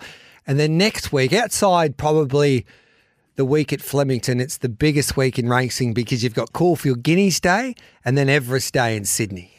Now, before we get to all that, yes, you're hosting the Form Lounge out of midday. Yep. The story that just you are indeed, and our thoughts are with Miles, of course, and his family. But the story that keeps giving is Jack Ginnivan grand final leave going out to Moonee Valley to watch the races. I guess a pre-match preparation that the CEO Craig Kelly didn't have a problem with. The coach might have had a problem with. Jack Ginnivan doubled down. Of course, he came to Mad Monday dressed in the silks. He's since been named Cox Plate ambassador as well. And now he's joining you on the Form Lounge at midday. He's coming in. With Huey Fitzpatrick, our digital champion. So Jack's coming into the show. He loves his racing, Jack, and he loves SEN track. So we thought it was a great opportunity just to sit back and have a chat about Cox Plate Day, what he likes there tomorrow at Flemington, and have a chat about that Friday night. I've got no problems with it. In fact, I wouldn't get a kick if I didn't go to the races when, or Friday night and go to the trots. Well, before that was I the played argument. On that Saturday. Was look. I'm a bit like you, but the chief critics say, well, that might be why he didn't get many kicks on Grand Final day. Well, sometimes then you think that everyone has a different preparation, and for mine, I think you just got to be you. And I'm no athlete, of course, but if he thought that getting out and being distracted from sitting at home thinking about the game, going to the races, and I don't know if he was trying to, he might have needed to pick up some racing silks because he wore Craig Williams' outfit there. Hang on. So I was told that he went and watched a mate's horse run, which Wayne Hawkes was here. I think he did. He might have done both. But also there to maybe pick up a costume for Mad Monday. I don't know about. Like he picked up some costume from a jockey. So I think hats off to him because I think sometimes we can be people want to get outraged for the sake of being outraged. If he loves his racing, that's what he likes to do, then let him be who he is. Well, he's certainly that. And the bit that I love is that he hasn't just doubled down, he's now tripling down, quadrupling down. Oh, well, now he's the ambassador for Cox Plate Day. So he's made himself probably about 50,000 on the way. I don't know how much Moonee Valley are paying for that ambassador role, but no, well done to him, and racing needs characters like that. We have Jack Jenkins, who is a UFC fighter that's a great friend of ours on Giddy Up. Tommy Papley, Tommy Papley. The Richmond boys are texting in today. I think a few of them are in Europe somewhere. They've got their horse Solcombe engaged in the Turnbull Stakes there tomorrow. So, a lot of crossover there from our footy friends. As heard quickly on breakfast this morning, My Holidays Friday FOMO offer will be announced today, so stick around to hear that a little bit later on in the show. So, Gaz, you mentioned Turnbull, massive day at Flemington tomorrow, headlined by that very race, and what a race it is. So the Hong Kong champion, Romantic Warrior, the short-priced favourite. There's plenty of Cups horses taking him on. How do you read this one? Well, he's the best horse, clearly, on ratings. So if he turns up like he did in Hong Kong, he'll win. Now, he has to carry 59. And this is a set weight and penalty race. So I don't want to get into too much detail with this to confuse our listeners, but basically only the really good horses can win with a weight like this. So if he wins a race like a Turnbull Stakes tomorrow, he'll turn up at Moonee Valley a very short price favourite because he'll have a weight advantage on some of his rivals there from the Turnbull Stakes. I know he meets a different opposition with a few more competitors in a Cox Plate. But if he wins tomorrow, I don't know how they beat him in a Cox Plate because he's a better horse second up. He'll be first up there tomorrow afternoon. And Danny Shum's a trainer from Hong Kong that's been in the system there for many a year. He's worked alongside some of the best trainers in the world. in Hong Kong as their foreman, and he's travelled a lot overseas with horses. And they tell me he's a perfectionist. He's been complaining about these horses he hasn't been eating up because he's got a certain food that's been made in America, and he couldn't get that food to Australia because the people making that food in America didn't want to send the ingredients to the Australian government, and so the Australian government wouldn't let the feed into Australia. But I think they've sorted that out, and he's eating. So I don't know if Danny Shum's looking for a price or not, but I think he'll probably win. I don't know if you can take $2.10 horses to beat him. I think Chris Waller's got a great record in this race. Solcombe, Ozapinko, and even Francesca Guardi are big chances. West Wind Blows is an interesting runner from Europe. He's got some great form lines with some of the best gallopers in Europe over a middle distance. But Jamie Spencer is a great jockey over in the UK, but he really hasn't fired in a few seasons since he's been coming out here to Australia. So I'll take him on every day of the week, but it's going to be a great race. I'm just looking forward to seeing what Romantic Warrior can do, Sam. I like it. So on top of the Turnbull, there's 4 Group 2 races. Yes. Maybe we'll start with the Gilgai Stakes. Star Patrol, the punters elect? Yeah, he'll be hard to beat. He does have to go up a bit in weight since his last start effort in the Bobby Lewis, but he was exceptional. He went very fast throughout that race. If he can just settle a little bit better for Benny Mellum in the middle stages, he's a horse that should be winning this. And he had a little bit of a throat operation at the end of his last preparation because he didn't really come back the horse that we thought he could, but I think that operation has definitely worked. So he'll be hard to beat tomorrow. And then I think he's a big chance in a race like a Dali Sprint at the end of the Carnival. So he's definitely a horse to watch.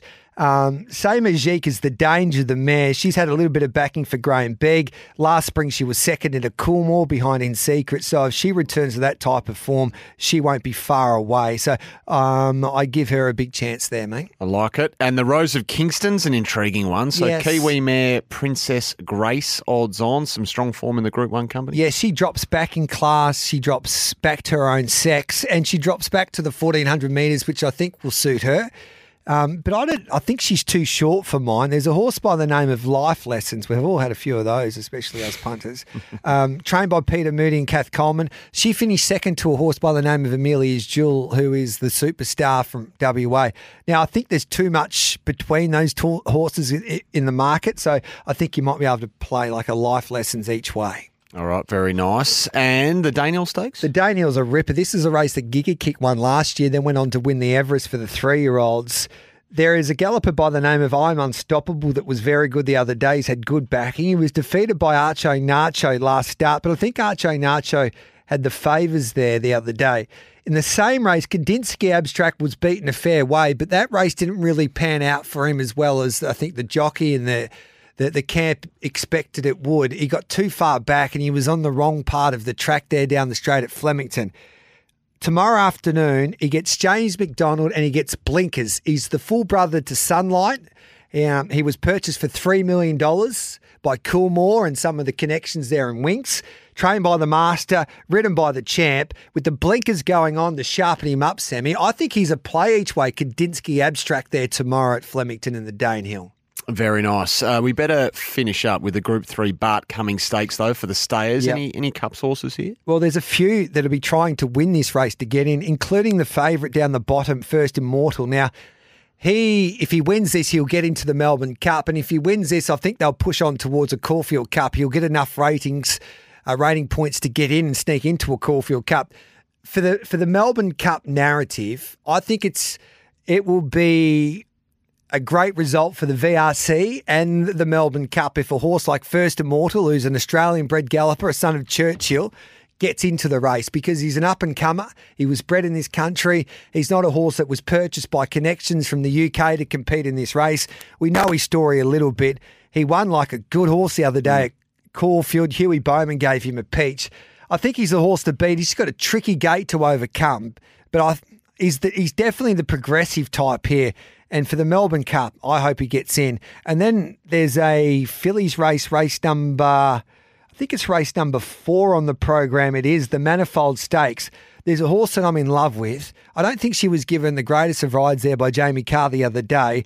She's third up The camp say she's a lot fitter. I thought she could win a flight stakes, but it hasn't gone to plan so far, this preparation. I think she's clearly the best filly in the race. I think she's a horse that can go on to bigger and better things. Her name's Legacies. For Rosemont start Anthony Mithen and the team. So I think she can win tomorrow despite an awkward draw. She'd probably nearly be my best bet. And James Cummings joined us on Giddy Up Stable Mail, and you can subscribe to Giddy Up with Gareth Hall to listen to all of our trainers in the weekend preview. But boy, he's giving this horse a big push, a debutante by Blue Point. Reggie Fleming, he's a foreman in Melbourne who worked alongside James's famous grandfather Bart Cummings for so many years. Yep. Said, James, I've never been so nervous before a trial. This horse is the real deal. He's a son of Blue Point. Gamble responsibly, but I think he'll be winning tomorrow. Maybe give us one more best bet just before you go. We're a bit short on time. I think Blue Illusion into Legacies. I think that's a double that you can bet with a little bit of confidence, and that'll do us. And then we can sit back and just enjoy the rest of the card there at Flemington. Love it. Magnificent. Yep. Imagine what you could be buying instead. Free and confidential support. Visit gamblinghelponline.org.au. If you want one in the trots tomorrow night, the start of their carnival, Catch a Wave in the Smoking Up Sprint, about $2, far better than his opposition, will be winning that race. So you can put that into your multi, the Melton Trot Semi. Written it down. Enjoy the form. I know you have. Enjoy the Form Lounge with none other. Where's Clayton Oliver going? Got some great. I'm only joking, sir. Well, actually, just on that front, as we set Gareth free, a tweet from Tom Morris. He's reporting that Melbourne will release a statement soon. Clayton Oliver is officially staying. Now, we did tell you yesterday that Melbourne's reluctance to squash this frenzied trade talk was exclusively down to its exasperation with Oliver's increasingly erratic behaviour. They had no intention of trading him. This was the shot across the bow, the nuclear option, really, in many respects, but that's how bad it had got. He's moved in with Max Gawn and his family. And as I said yesterday, it does rekindle some memories of Dustin Martin GWS, Steve Johnson touring the Collingwood facilities in 2006, and even Jordan Ngawi last year coming close to joining St Kilda. 7-year contract. He was always going to stay unless he chose a different path. Our trade update for Tyre Power. Great race sale now on. Tune in this Sunday from 10. This is your journey. Speaking of racing, I catch up with leading horse trainer Wayne Hawkes. Loves a good yarn, Hawksy, and it's all thanks to Tobin Brothers, celebrating lives. The Captain's Run with Sam Edmund. Welcome back. Great to have your company wherever you might be listening this morning. You just heard the details in the break. You can escape to Hobart with My Cruises for 7 nights. Just quote Footy 100 for an SN exclusive offer. You can find them online, of course, at mycruises.com.au. Reasonably good weekend of weather in store. Today, though, possible light shower, just a top of 15 for City Power, supplying power to homes in the CBD and the inner suburbs. All right, I've been looking forward to this. Time to talk a little bit of cricket. Let's hear from the Aussie coach, Andrew McDonald.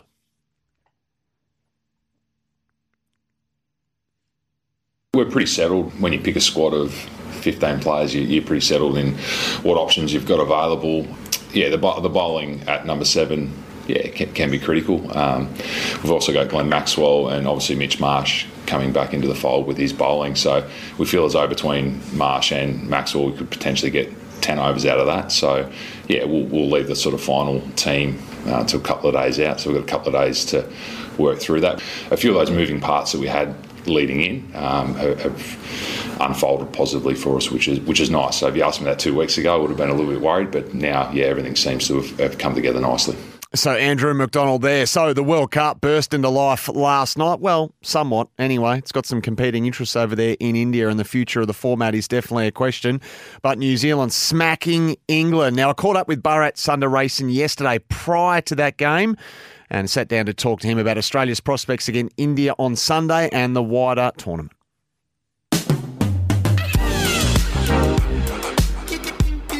The One-Day International World Cup is underway in India, and Australia's first order of business comes against none other than the hosts, India, on Sunday. The great Bharat Sundaresan is our man on the ground in India for this 10-team, 48-match tournament, and he joins us on the line. Bharat, really appreciate it. Welcome to the show.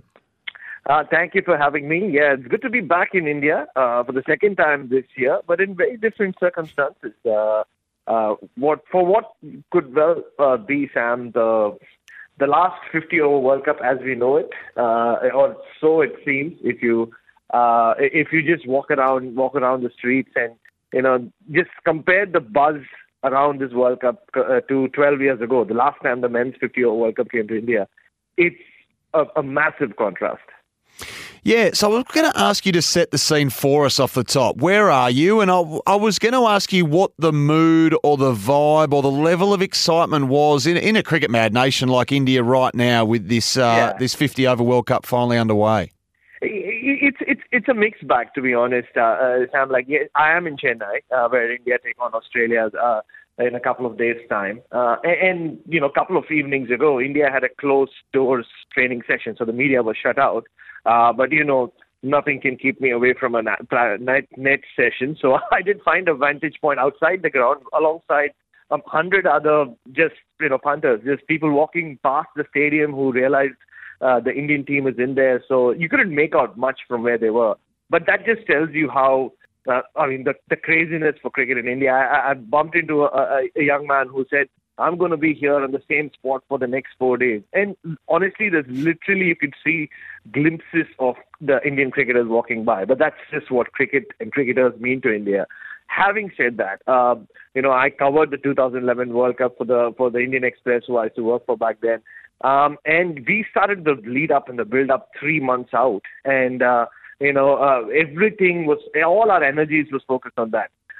India has changed as well as a sporting nation. Right now, the Asian Games is going on, and the whole focus now is on will India get to that magic 100 medals mark. So even if you read the newspapers, the cricket profiles and previews are forced to share some space with the Asian Games news and reports. So it kind of tells you that, yes, cricket is the number one sport in India, but for the first time ever, it feels like the other sport also are getting a fair amount of attention. But I think it will change once India play Australia on Sunday. Yeah, but you touched on it. So this format or the future of this format, Burrow, how many more ODI World Cups are we likely to see? I saw the MCC president, Mark Nicholas, saying, 50-over cricket should not be played outside of World Cups anyway. Yeah, and look, that's been a narrative which has been floated around for a while, hasn't it? And you just have to look at the FTP for the next 4 years between this 50-over World Cup and the next proposed one. And ironically, the next scheduled 50-over World Cup is in South Africa, Namibia, and Zimbabwe. I mean, what South African team are we going to see 4 years from now? Already, their selectors or the powers that be in South Africa have said, we next January pick only those test players who are not involved with the SA T20 league. So that's where their bilateral or international cricket lies, or their priorities lie. South Africa are playing the least number of ODIs between now and 2027. And shockingly, India are going to play the second least ODIs from now to then. So to imagine an Indian team not playing enough kind of tells you everything you need to know about the interest in this format. Look, I mean, the broadcast rights have been sold for 2027 and 2031. But whether we'll get there and whether the format survives, I don't know. So I almost am of the belief that, look, we have this wonderful tournament ahead of us. Let's enjoy it, but let's not get too ahead of ourselves and just make the most of what we have now. The schedule I mentioned, so 10 teams, 48 group stage matches, 2 semi-finals and a final, and it's being played over a 6-week period. Now, Bharat, I never doubt your levels of endurance, but this is a lot of cricket. It is a lot of cricket and a lot of travel. I think the Australian team themselves would have flown around 8,000 kilometers or more by the time they finish their league phase. And the Indian team will travel even more. I think they're up to 12 or 13,000 kilometers. So Australia at least have the reprieve of playing 2 back-to-back games in Lucknow after this first one. But yeah, I mean, it'll be all over the shop and different conditions, different food, sort of different climatic conditions as well at this time of the year. So by the end of this tournament, all the players, the media, and everyone involved would have seen all of India and experienced most of India. So, and whoever does win in the end would be completely, or you can call them deserved winners. And we'll all be ready to come back home at that point. So you're in Chennai, well, as you say, the Aussies have India on Sunday. I mean, Bharat, how are we to assess the state of this Pat Cummins-led team coming into the tournament? Because they've had such a long lead-in, the South Africa series, the India series, and the 2 warm-up games, Though the second one turned a little farcical once David Warner started bowling 2 overs. But, I think a lot of them have had enough time to kind of get used to playing 50-over cricket again.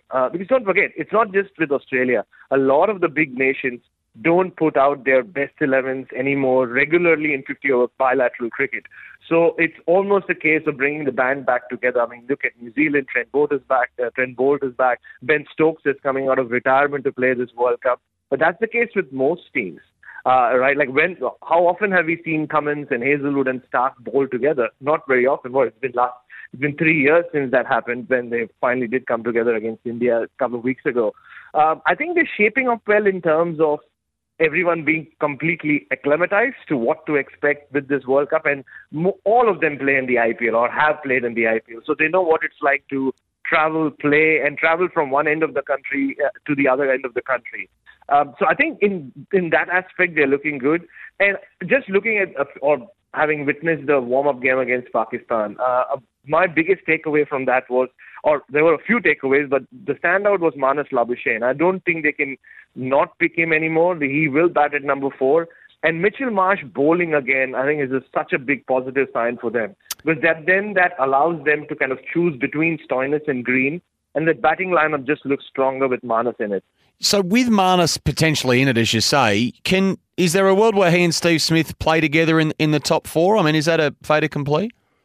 I think they can. Look, the criticism about Manas in this format or white ball cricket has been, he can't shift gears or he can't match up with the tempo at which 50-over cricket gets played these days. But he's proven in the last month or so in South Africa and in India and even in the couple of warm-ups that he starts on 4th gear. I mean, his strike rate is well above 100 for the first 15-20 balls he faces, which is what you expect from the modern-day one-day batter. And the way he's playing, and then he manages to maintain that momentum as well. So that kind of tells you that, him and Steve Smith can play alongside each other, because Steve Smith as well is such an underrated one-day batter that people keep forgetting how good he is at shifting gears. And, the 2 60-ball centuries he made against India in 2020 are proof of that, and also his wonderful numbers in the format. So I can see both of them play together. And because you have such explosion on either side, right? I mean, David Warner seems to have refound his power hitting, which is a very big positive for Australia. And Mitchell Marsh is Mitchell Marsh. And at least till Travis Head comes back, I can totally see a case where Manas not only plays in the side, but actually puts on quite a show. You mentioned Travis Head. He's in the squad. He's obviously injured. I think it was a fractured hand, wasn't it? So is that the right move to potentially have him come in later?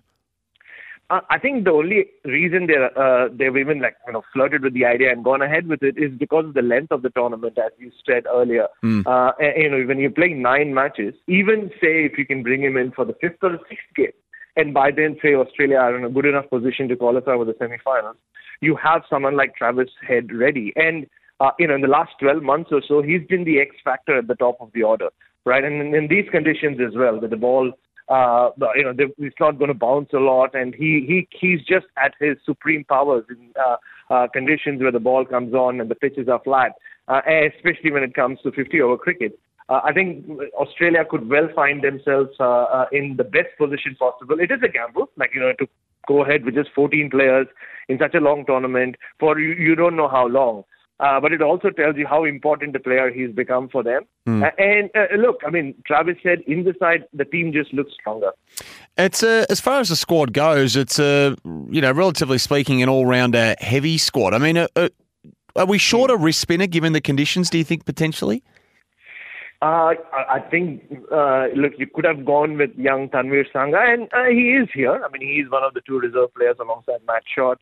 But I just think the makeup of the Australian side, especially when you have world-class fast bowlers like Mitchell Stark, Pat Cummins and Josh Hazelwood, you would just want to at least start the tournament with all 3 of them. Which kind of tells you then playing 2 wrist spinners, especially when one is so inexperienced as Tanvir Sangha, as good as he is, would have been a risk. So I'm not surprised they haven't gone that route.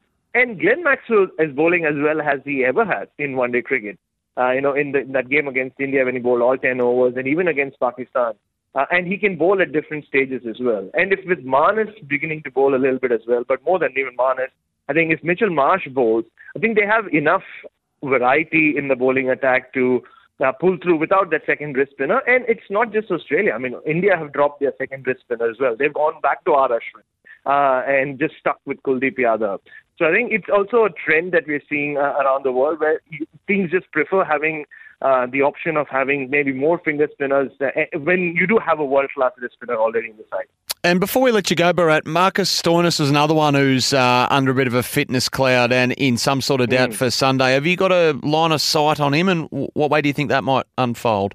I mean, he's the one that I'll be keeping a close eye on over the next couple of days at training. Because, he neither batted nor bowled against Pakistan. I mean, Matt Shott was doing all the heavy lifting in terms of bringing the drinks out. I saw Stoinis a couple of times, but we're not sure whether it is still based on injury or whether they thought, we just want to rest him. He has played quite a bit of one-day cricket in recent times. But just in terms of selection as well, because I said Manas is going to play, I think it could just come down to Marcus Stoinis or Cameron Green. The problem with Stoinis, or at least the question mark about him, is with the bat. He's just been so inconsistent. But he's been really good with the ball. And with Cam Green, he's been a mixed bag with both bat and ball. So I think the selection could eventually just come down to who between the two the Australian selectors trust, at least at the start of the tournament. He's someone I will be keeping a keen eye on. Bharat, great to chat. Enjoy the tournament. Thank you so much, Sam. Yeah, I mean, there's a lot to enjoy. I haven't made a great start in terms of struggling with the spikes in Hyderabad. I'm going too soft. I need to up my game as well. Yeah, by the end, I want to be the shining light for the other Australian journalists here. You've been here too long. Enjoy it, mate. Thank you. Bharat Sundaresan there for the OMF big spring sale on now with up to 60% off selected mattresses. Good to catch up with him over there in India yesterday. We were speaking just prior to the England-New Zealand tournament opener. If you missed it, the Kiwis won the toss, bowled, restricted England to 9 for 282 from their 50, and then went whooshka with the bat. 1 for 283. They got it done inside 37 overs.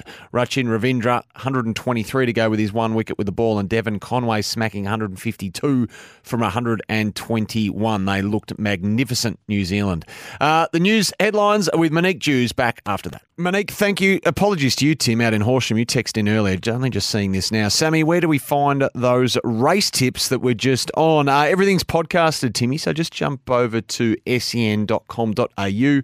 Look up the Captain's Run, scroll down for our chat with Gareth Hall. You will find it all there. Apologies, I've misplaced my notes, but you can find it there. That's where they live. Buddy Bet. Check out the jackpots available on the Buddy Bet app. Make your selection, claim the pot. Now, Buddy Bet users will know that this year we've been picking most disposals and first goal scorer in the Friday night game of the AFL season. Now that's obviously wrapped up, our focus has shifted to the NFL. So later today, Washington, Chicago kicks off kicked off about 20 minutes ago, 11:15. There's a $1,000 jackpot for most receiving yards. Now, I haven't looked at the results of this game so far, but if I was to pick most receiving yards in this game, I'm going DJ Moore. Must-win game for the Bears. They're zipping 4, and Moore has gone for over 100 yards in 2 of the 4 games this season. So he's their main man, and I think he's going to be their main man for most receiving yards. What's gambling really costing you? Free and confidential support is at gamblinghelponline.org.au. Simon Gerrans is going to join us at 11:45, our final order of business, all thanks to McCafe, our official coffee partner. So better take a break, and we'll talk the United Energy around the Bay in a day, which is this Sunday, right after this. The Captain's Run with Sam Edmund. Welcome back. Great to have you on board on a Friday. We're nearly there, aren't we? We're nearly into the weekend. And this man has got a big role to play this weekend. He's won a stage at every Grand Tour on the cycling calendar. Simon Gerrans is a dual national champion. He's won some of the biggest one-day races in the world, like Milan-San Remo, Liège-Bastogne-Liège, and he's a legend of Australian sport. And the man from Mansfield's about to rub shoulders with thousands of weekend warriors in Sunday's United Energy around the Bay. Simon, welcome back to SEN. Good morning. How are you going? How is the body, mate? Are you ready for this? And what actually are you biting off on Sunday in the United Energy around the Bay? Yes, I'm ready for this. I'm biting off the family ride, actually. So I'm going to go down there with my 2 older kids. take on a few laps of Albert Park Lake. And I'm really excited about it because, I think most parents will relate to this. I want to get my kids out on bikes. I want to get them out on the road, but it's so rare that you had the opportunity to ride on a road that's traffic-free. Yep. So to go around and do a couple of laps of Albert Park Lake, I think it's going to be great on Sunday morning. I'm doing the exact same thing with my tin lids. That is for all the reasons you just mentioned, and also because I just don't think I can get myself around the bay with 200 clicks. But many people can, and this is an iconic event, Simon, that goes right back to prior to your professional days. Yes, that's right. So I attempted around the bay. I must have been about 17. So it was probably the longest ride I'd ever done at that point in time. And it was probably the catalyst of just getting out there and riding in a big group and riding on sort of in a controlled environment, supported ride. So it was just a great experience. So it's something that I would encourage everybody to do at some point. If you've done it before, it's worth lining up again because there's some new features in this year's event. The lane closure going down the Princess Highway to Geelong and the reduced traffic speeds going down there as well. It's just going to make it so much safer. Yeah, indeed. That's the thing I was going to mention. And it's a lot of people's first foray into, long riding or mass participation riding and an opportunity, as you say, to do it in relatively unique conditions that are really safe, well-marshalled and well-policed, I suppose. Yeah, absolutely. And the unique part about the United Energy Around the Bay this year is who everyone gets to ride alongside. And I've got a former teammate that's lining up for Around the Bay in Richie Port, and I've got a current teammate as well in the commentator in Matt Keenan that's also going to be lining up this year. So there's some big names. Brendan Favola is going to be riding around. Fortunately for him, there's not too many hills on the Albert Park circuit. I hear Grace Brown is going to line up, so she's one of the best in the world and one of Australia's greatest female cyclists going at the moment. Peter Mullins as well. So there's some pretty special people rolling around this year. Yeah, indeed there are. That'll be fantastic. And for those who might be, going the full Around the Bay for the first time, Simon, down the highway, down to Geelong, getting the ferry across to Sorrento and then the slightly lumpy run into Melbourne from the Mornington Peninsula, what are your main tips? Those doing it for the first time, as I say, have you got any words of wisdom that can make their day more enjoyable? Yes, absolutely. Well, you're not going to get any fitter between now and Sunday's ride. So The only thing I can encourage everyone to do between now and then is make sure you eat plenty. You've got to be fueled up for a long day like that. Indeed. And if you are feeling the wind, then you just don't put your nose in the wind. You stay protected at all times. You just let some other sucker do the hard work. Yeah, particularly when there's a headwind, mate. Now, what is always better after a big ride is a good event village, and they're definitely going to have that, aren't they? Yeah, certainly are. So having the ride start and finish on Albert Park Lake is going to be fantastic. It's such a great spot there. They're going to have loads of activities. There'll be thousands of people around. So, yeah, along with the family ride that I'm doing with the kids on Sunday morning, it'll be great to hang out by Albert Park Lake for a while as well. Well, fantastic, mate. Great to have you on. Great to hear that you're taking part on Sunday. I hope the kids enjoy it. My kids are certainly looking forward to it and might see you around Albert Park with everyone else on Sunday. Very much looking forward to it. Cheers. Good on you, Simon Gerrans there. The United Energy Around the Bay. It's on this Sunday. If you want to sign up, you still can. You've got until close of business Saturday night. bicyclenetwork.com.au is where you want to go, and you can find all the relevant options there. There's a ride for everyone is the other thing as well. So you've got the family ride that Simon and I are doing all the way up to the 300-kilometre monster if you feel like taking on a real challenge. But if you sign up now, you'll get a 20% discount. So the code for that is ATB20, United Energy Around the Bay this Sunday. An iconic event been happening since the early 90s. And most people have got a tale to tell from their time doing the Around the Bay. And I'm looking forward to taking my kids along this Sunday as well. Lots of texts coming through. This one from Rod in Maroochydore might warm the heart of Saints supporters. Just saw Brad Hill doing some fast running training in Noosa. There you go. Brad Hill started early. Sammy, surely the Tigers are thinking seriously about a swap of Soldo for Dersma. Looks a very obvious trade given Port's desire to get Soldo on their books. Dersma slots onto the picket wing and he's a first rounder. Get it done, Tigers, says Mark. Sam, I think you just said Oliver is staying and not going anywhere. So if he doesn't change his attitude in the next 12 months, will we be in the same position this time next year all over again? Well, Nathan, you're in Cranbourne. I guess theoretically, that could be the case, but Melbourne are hoping that certainly will not be the case.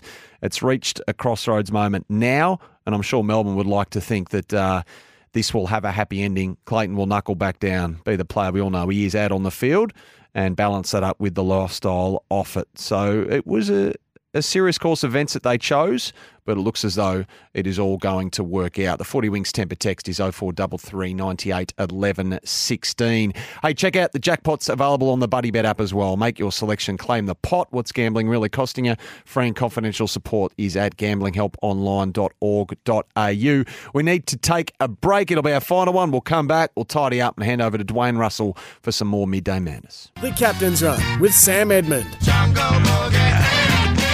Bit of a trade update dropping about 15 minutes ago, all thanks to Tyre Power. The Great Race sale now on. Mitch Cleary reporting on Twitter that Collingwood Vice Captain Taylor Adams is exploring interest from the Sydney Swans.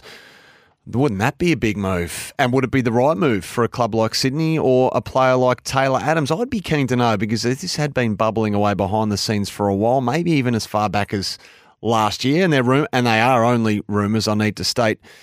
Who made the first phone call? That is something I would like to get to the bottom of. That might come out in time. It might not. It might not go anywhere. But just repeating that news, Collingwood Vice Captain Taylor Adams exploring interest from the Sydney Swans, reporting Mitch Cleary at the moment.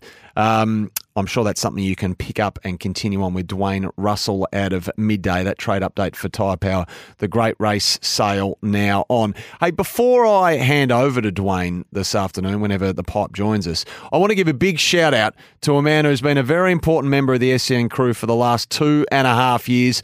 Willem van Denderen is sadly for us anyway, on his last day today, and he's helped keep the Captain's Run afloat, but he's off on an overseas adventure. I reckon he's channeling his heritage. He's moving to the Netherlands. So best of luck to him. I just hope they make a good oat latte over there so that he can survive. Hey, keep your texts coming through. The ones that I don't get to, I'm sure the pipe will read out for you. Craig drops a text. Bradley Hill trains every day of the year. That is why he is the best gut runner in the AFL, Craig. You might be absolutely spot on. Cam in Churnside Park, after seeing Fev do the longest kick on grand final day, don't think he'll be riding too many laps around Albert Park. And there's other texts coming through as well. But as I say, Pipe will be reading those out. And we await, I think still, a statement from the Melbourne Football Club that Tom Morris tells us will drop later on today. But the Pipe is ready. Midday Madness is about to ensue. Dwayne, welcome along. Sammy, ready to fire up. The phones are open, so anyone wants to jump on. Midday Madness about to take off, and you call, you get on. That's the Midday Madness promise. Anything they'd like to discuss. Obviously, the trade period's officially underway now with free agent day one, so we'll talk a little bit about what might drop this afternoon. We'll keep everyone in touch with what does drop this afternoon. Going across to Bathurst as well. You a Bathurst man, are you, Sammy? Had Aaron Noonan on earlier. I'll watch the race. I'm a once-a-year motorsport fan when it comes to the supercars. Dwayne, always give it a look. It's one of those iconic events. Yep. Father-in-law used to work for Holden's for a long, long period of time, was a designer there. So I kind of I married into a family of petrol heads, and I was working in radio and K-Rock all those years ago, and asked my wife to pick me up after being at a function. And she turned up, and I'd had one or two, but Dick Johnson was with me. We were dropping him back at his hotel. And my wife said, am I driving? I said, yeah, you can drive. And she got in, and in the passenger side was Dick Johnson. Yep. And she's a great driver. She's a better driver than me. But she bunny hopped her way all the way to the hotel that day. In the manual car in those days, probably younger people don't know what a bunny hop is, do they? Do they know what a bunny hop is? Yeah, I reckon they know, Dwayne. Yeah, it was quite funny, Dick Johnson wasn't impressed then. No, I thought he thought it was as funny as I thought it Right. was. What's happening after Midday Madness? After Midday Madness, for me? Yeah, who's on the show? Oh, yes, Damien Fleming's going to join us, so we'll talk some... Mitch Creek might join us as well. We'll talk some basketball, talk some 50-over cricket, so plenty still to come. Campbell Brown with a couple of tips, but it's all about Midday Madness. Sammy, the next 2 hours, the main 2 hours. Don't bury the lead. Grab a line, 1300 736 736.